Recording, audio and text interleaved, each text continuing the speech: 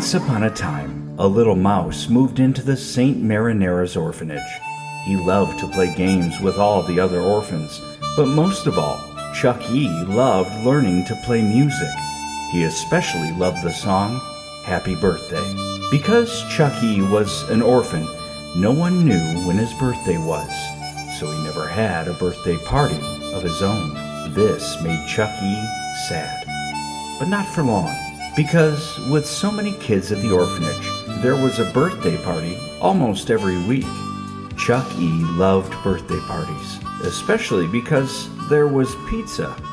When Chuck E. wasn't learning music or singing or enjoying pizza at a birthday party, Chuck E. loved to play video games. His favorite game was called Pong. Chuck E. almost never lost. In fact, one day, Chuck E. won a Pong tournament. He won a trophy and $50. That $50 was enough for him to buy a bus ticket to New York City. It was his magic ticket. When Chuck E. first moved to New York, he was amazed by how big the city was. But despite being surrounded by people, Chuck E. felt lonely. He missed the kids from the orphanage. He had no place to stay, so Chuck E. would sleep above the kitchen in a pizzeria run by a friendly Italian chef named Pasquale. Chuck E. loved the smell of the pizza, plus he had plenty of music. Pasquale would listen to and sing along to the radio. It was a great place to live until one day. Chuck E., thinking Pasquale had gone home for the night, explored Pasquale's restaurant and was discovered. "A mouse!" screamed Pasquale as he chased Chuck E. around with a rolling pin. Pasquale had Chuck E. cornered, his knees knocking from nerves. Chuck E. couldn't think of what to do, so he did the one thing that always made him happy. He sang. Pasquale was so shocked he dropped the rolling pin. "A mouse that can sing? My restaurant is saved. I'm gonna make you a star." Pasquale immediately changed the name of his restaurant to Chuck E. Cheese's, home of the world-famous singing mouse. On the grand reopening night, men and women crowded around every table. Pasquale proudly introduced Chuck E. "Ladies and gentlemen, please welcome a Chuck E. Cheese, the world-famous singing mouse." When the curtain came up, Chuck E. was terrified. Chuck E. had never sung for so many adults before, and he stood there, frozen. He couldn't do it. The crowd booed and left, and Pasquale was heartbroken. So was Chuck E. He didn't want to disappoint Pasquale. As Chuck E. stared out the window, the crowd poured out. He saw a young boy walking. He was holding his parents' hands and smiling, but most important, he was wearing a birthday crown. It was his birthday. Without another thought, Chuck E. began to sing his favorite song to the boy. "Happy birthday to you. Happy birthday to you. Happy birthday, little boy out on the street. Happy birthday to you." No one could believe it. Chuck E. could sing. The family came in. Pasquale made them pizza, and Chuck E. sang all night. Other families walking by would join them. It was the best night ever. From that day on, Chuck E. Cheese's would never be a place for grown-ups. It would be a place where families could bring their kids, and they could just be, well, kids. Chuck E. Cheese's would always be a great place for birthdays. But more than that, it would be a place where every moment could be as special as a birthday. Time went on. Chuck E. and Pasquale were joined on stage by other friends, and Chuck E. even convinced Pasquale to bring in his other favorite thing, games.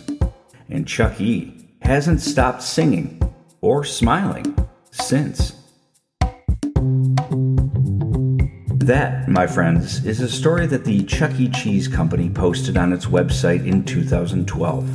It was taken down shortly after due to some backlash from fans claiming the background story was too depressing. Only one original copy remains on the internet, and that is what led us here today. I have countless memories of visits to Chuck E. Cheese, both as a kid and a father. Not all of them are good, Let's take a hard-hitting Dateline or 2020 style approach to learning more about the Chuck E. Cheese empire.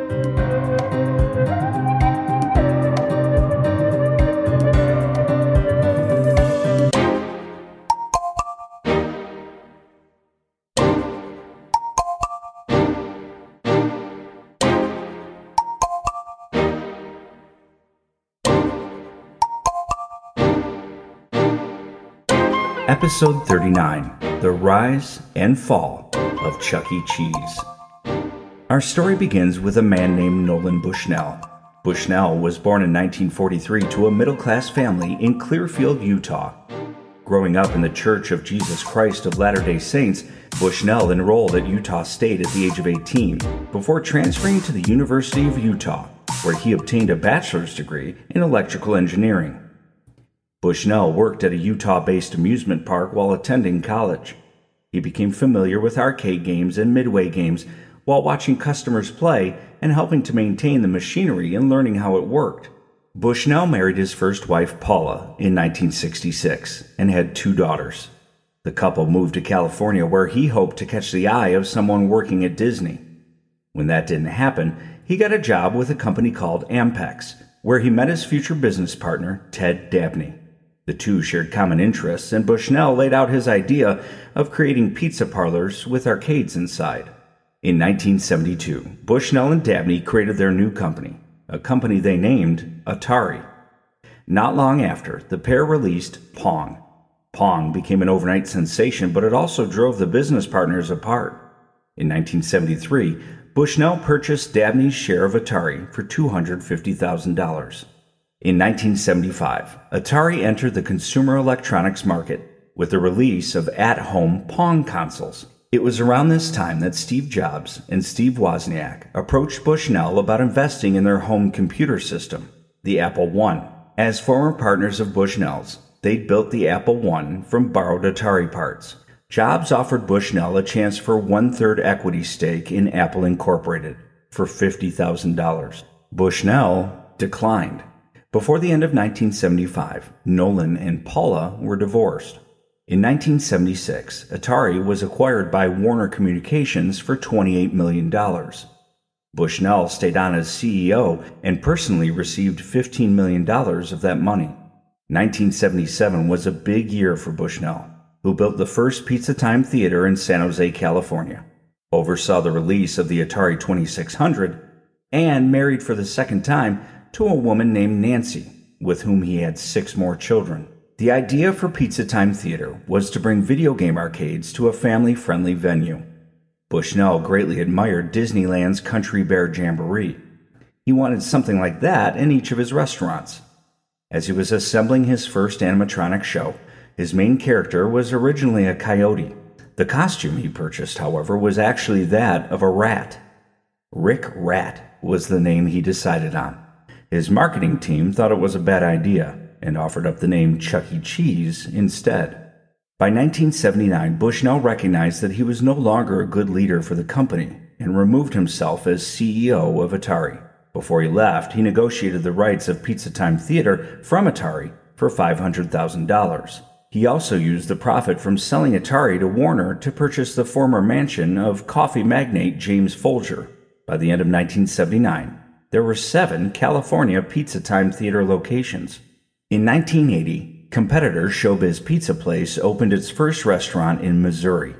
There were lawsuits back and forth between Showbiz and Pizza Time, as some of Bushnell's partners had left to create the competitor. They settled out of court, and both chains did well for themselves over the next couple of years, as the world of video games grew in size and popularity. By 1983, however, the great video game crash was in full swing. Bushnell's Pizza Time Theater was hit hard and had lost nearly $15 million. As of 1984, Bushnell was in so much debt that he filed for Chapter 11 bankruptcy. The owners of Showbiz Pizza bought the company and merged the two together, creating Showbiz Pizza Time Incorporated. The company kept both restaurants open until 1992, when all the restaurants became known as Chuck E. Cheese's Pizza. 2 years later, in 1994, the name was shortened to Chuck E. Cheese's. And in 1998, Showbiz Pizza Time renamed itself CEC Entertainment Incorporated. As for Nolan Bushnell, he's been inducted into the Video Game Hall of Fame and the Consumer Electronics Association Hall of Fame. He was also named one of Newsweek's 50 Men Who Changed America. Bushnell is widely considered to be one of the founding fathers of the video game industry. He'll turn 80 years old next February. Boom. Backstory. So now we've met Chuck E. Cheese's version of Walt Disney. Let's take a look at the cast of characters who have long been associated with the restaurant chain.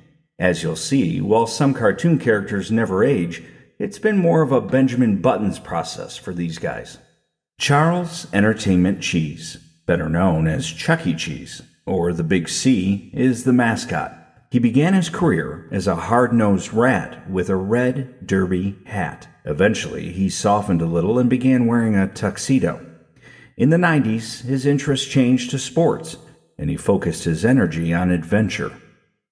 Nowadays, he's shed some pounds and is into skateboarding in the colors purple and green.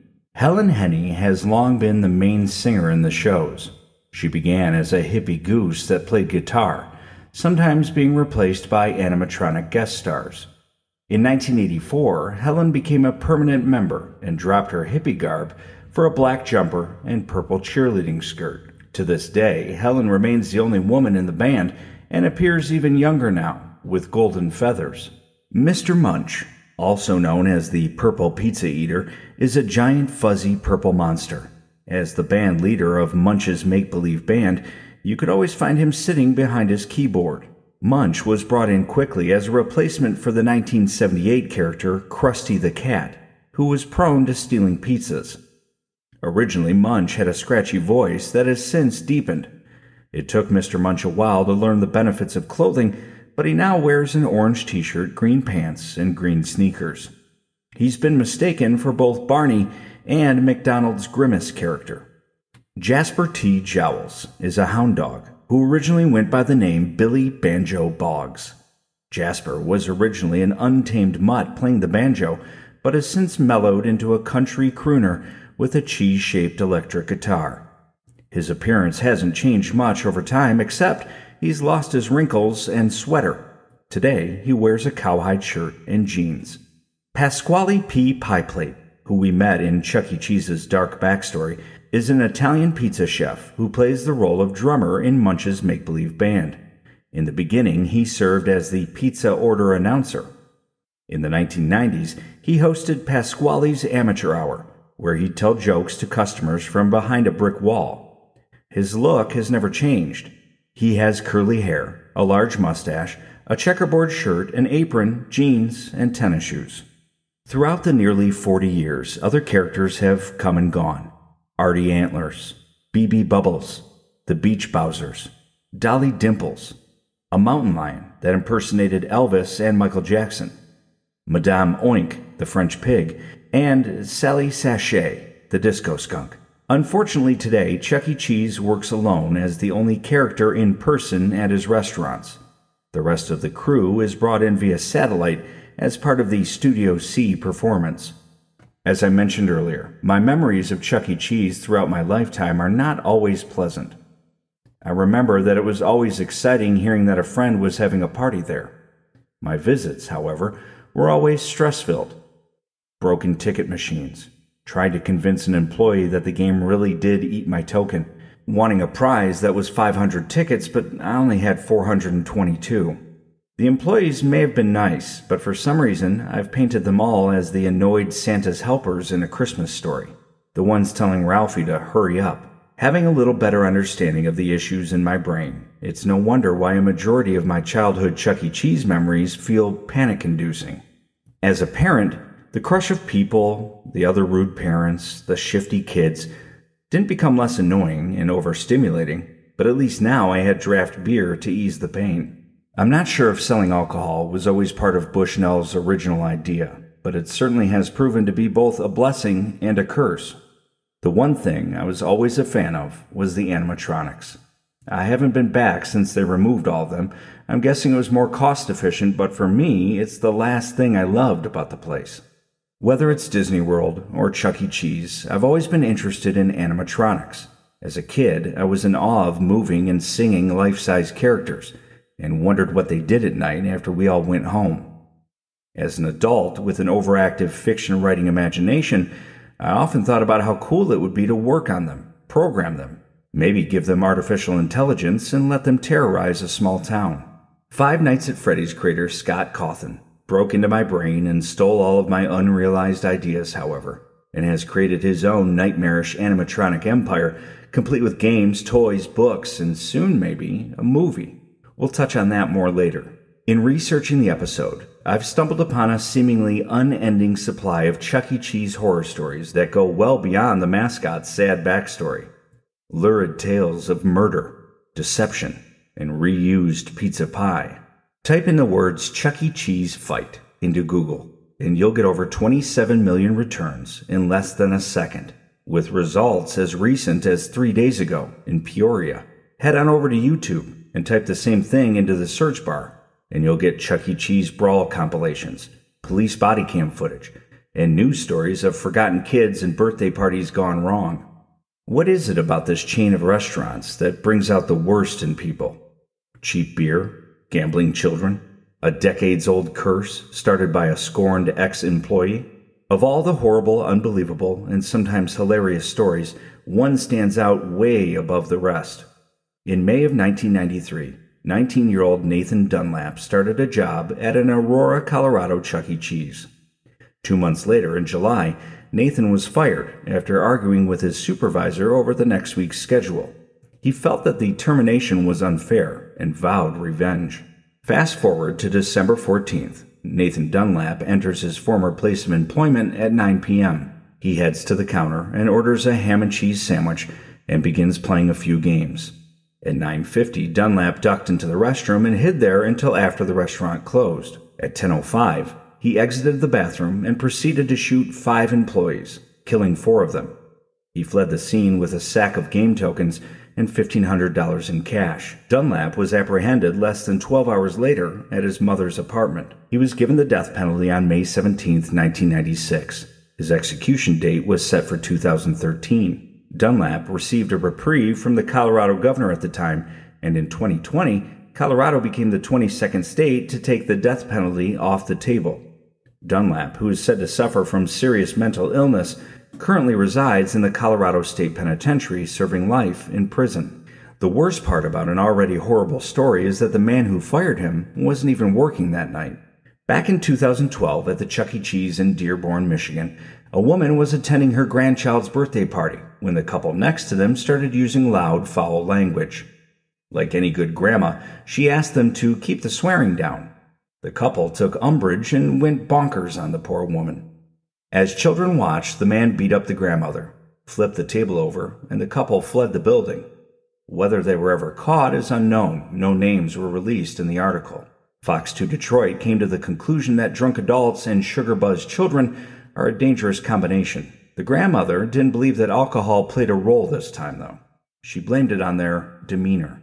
Just down the road in Southgate, Michigan, the Olshansky boys, 3 and 5, were celebrating their birthday. The party next to them was loud and inappropriate, so the boys' grandma said something.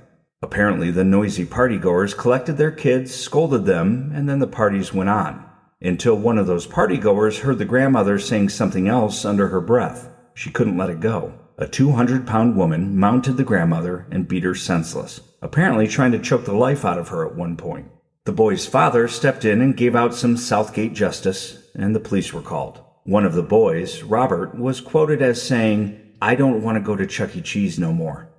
There was the violent clash of 2013, where 18 patrons at the Boynton Beach, Florida Chuck E. Cheese broke into an all-out brawl. Empty bottles of Ciroc vodka were found in various diaper bags. Brookfield Township, Wisconsin's Chuck E. Cheese saw 20 people involved in a melee that began when a kid took too long to exchange his tickets for a prize. Okay, that one I sort of understand. Back in Michigan, come on, Michigan. A little argument between 3 females at the Flint Chuck E. Cheese turned into an 85-person Royal Rumble. Dozens of officers showed up. Pepper spray was used, but surprisingly, no one was arrested. So what do former employees of the restaurant chain think? In May of 2021, BuzzFeed asked their community for some comments. The feedback they received was not awesome. The Chuck E. Cheese costume is apparently only washed once a year, leaving a nauseating breath and sweat smell inside. An overwhelming amount of former employees blame everything on horrible parenting. The kids can be loud, sure, but it's the adults that ruin the fun. Pizzas are apparently made wrong on purpose sometimes so that the employees can have something to eat when the pizza is sent back. Girls are generally picked to be in the mouse suit due to the amount of times people try to punch Chuck E. Cheese in his mouse parts. Unclean ball pits, poo in the sky tubes, abandoned kids, dirty bathrooms, old salad. The list goes on and on. I will say, in Chuck E. Cheese's defense, none of those stories have been verified. In 2019, a YouTuber attempted to get the answers to a long-held conspiracy theory that leftover pizza is taken to the back and reassembled into future pizzas. Ex-employees, for all the bad that they had to say, think he's way off on that rumor. The health code violations would be insane. When COVID-19 hit, CEC Properties went into an estimated $1 to $2 billion in debt. Most stores are still hanging on somehow, but many of them added a delivery service through Grubhub under the name Pasquale's Pizza and Wings. Despite the food sold under the Pasquale name coming from the same kitchen as Chuck E. Cheese, the company claims to use different ingredients and recipes that cater to a more mature audience. I didn't start this episode off as a vehicle for bashing a much-loved restaurant chain. If a niece or nephew or friend's kid had a party this weekend, I'd go. If not only for the possibility of a car crashing through the front door, a fist fight, or a trapped kid in the sky tubes. All of which have happened, by the way. It's like taking a week-long Disney trip and cramming it into 90 minutes complete with all the people, sounds, noise, and just some of the fun. But there's something about Chuck E. Cheese. Dave & Buster's is fun, but it's big and adulty and seems to have less trouble surrounding it. Maybe it's that I've known Chuck E. Cheese in some fashion my whole life and have always felt mildly uncomfortable there in a curious for more kind of way. It's the car crash theory, I suppose. I can tell you for sure, without a doubt, the animatronics have something to do with it. That's probably why I've always had an interest in Five Nights at Freddy's. Full disclosure, I don't love playing it. My eyesight's going bad, so I have to hold my phone very close to my face. If you've never played before, the games are full of jump scares. Jump scares and a phone 2 inches from your face don't go hand in hand. When creator Scott Cawthon got into making games, he started off as a Christian game maker, family-friendly and full of values.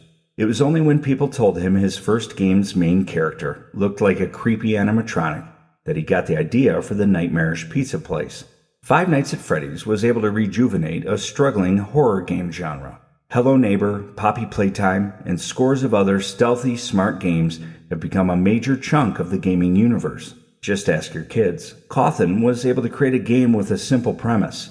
Add in frightening, memorable characters, deep lore, and enough Easter eggs to keep people speculating and playing over and over again. Easy enough for a kid to try, and hard enough to keep the most avid gamers coming back for more. He's created a whole world of books and toys and games built on a simple premise.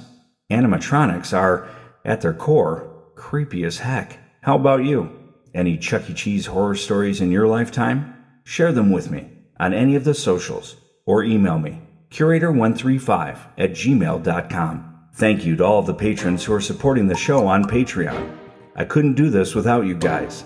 Thank you to Dave, David, Jim, Marie, Laura, Vicky, and Chris for being a part of the team. If you'd like to become a patron of this podcast, please visit patreon.com/curator135. There are 3 tiers of support, or you can name your own donation. Please like, follow, and subscribe to Curator135 on Twitter, Instagram, Facebook, and YouTube. If you enjoyed this or any of my other podcast episodes, don't forget to leave a 5-star review. It really helps. As always, thank you for listening. And remember, be good to one another and be creative. The world needs you. 1, 4,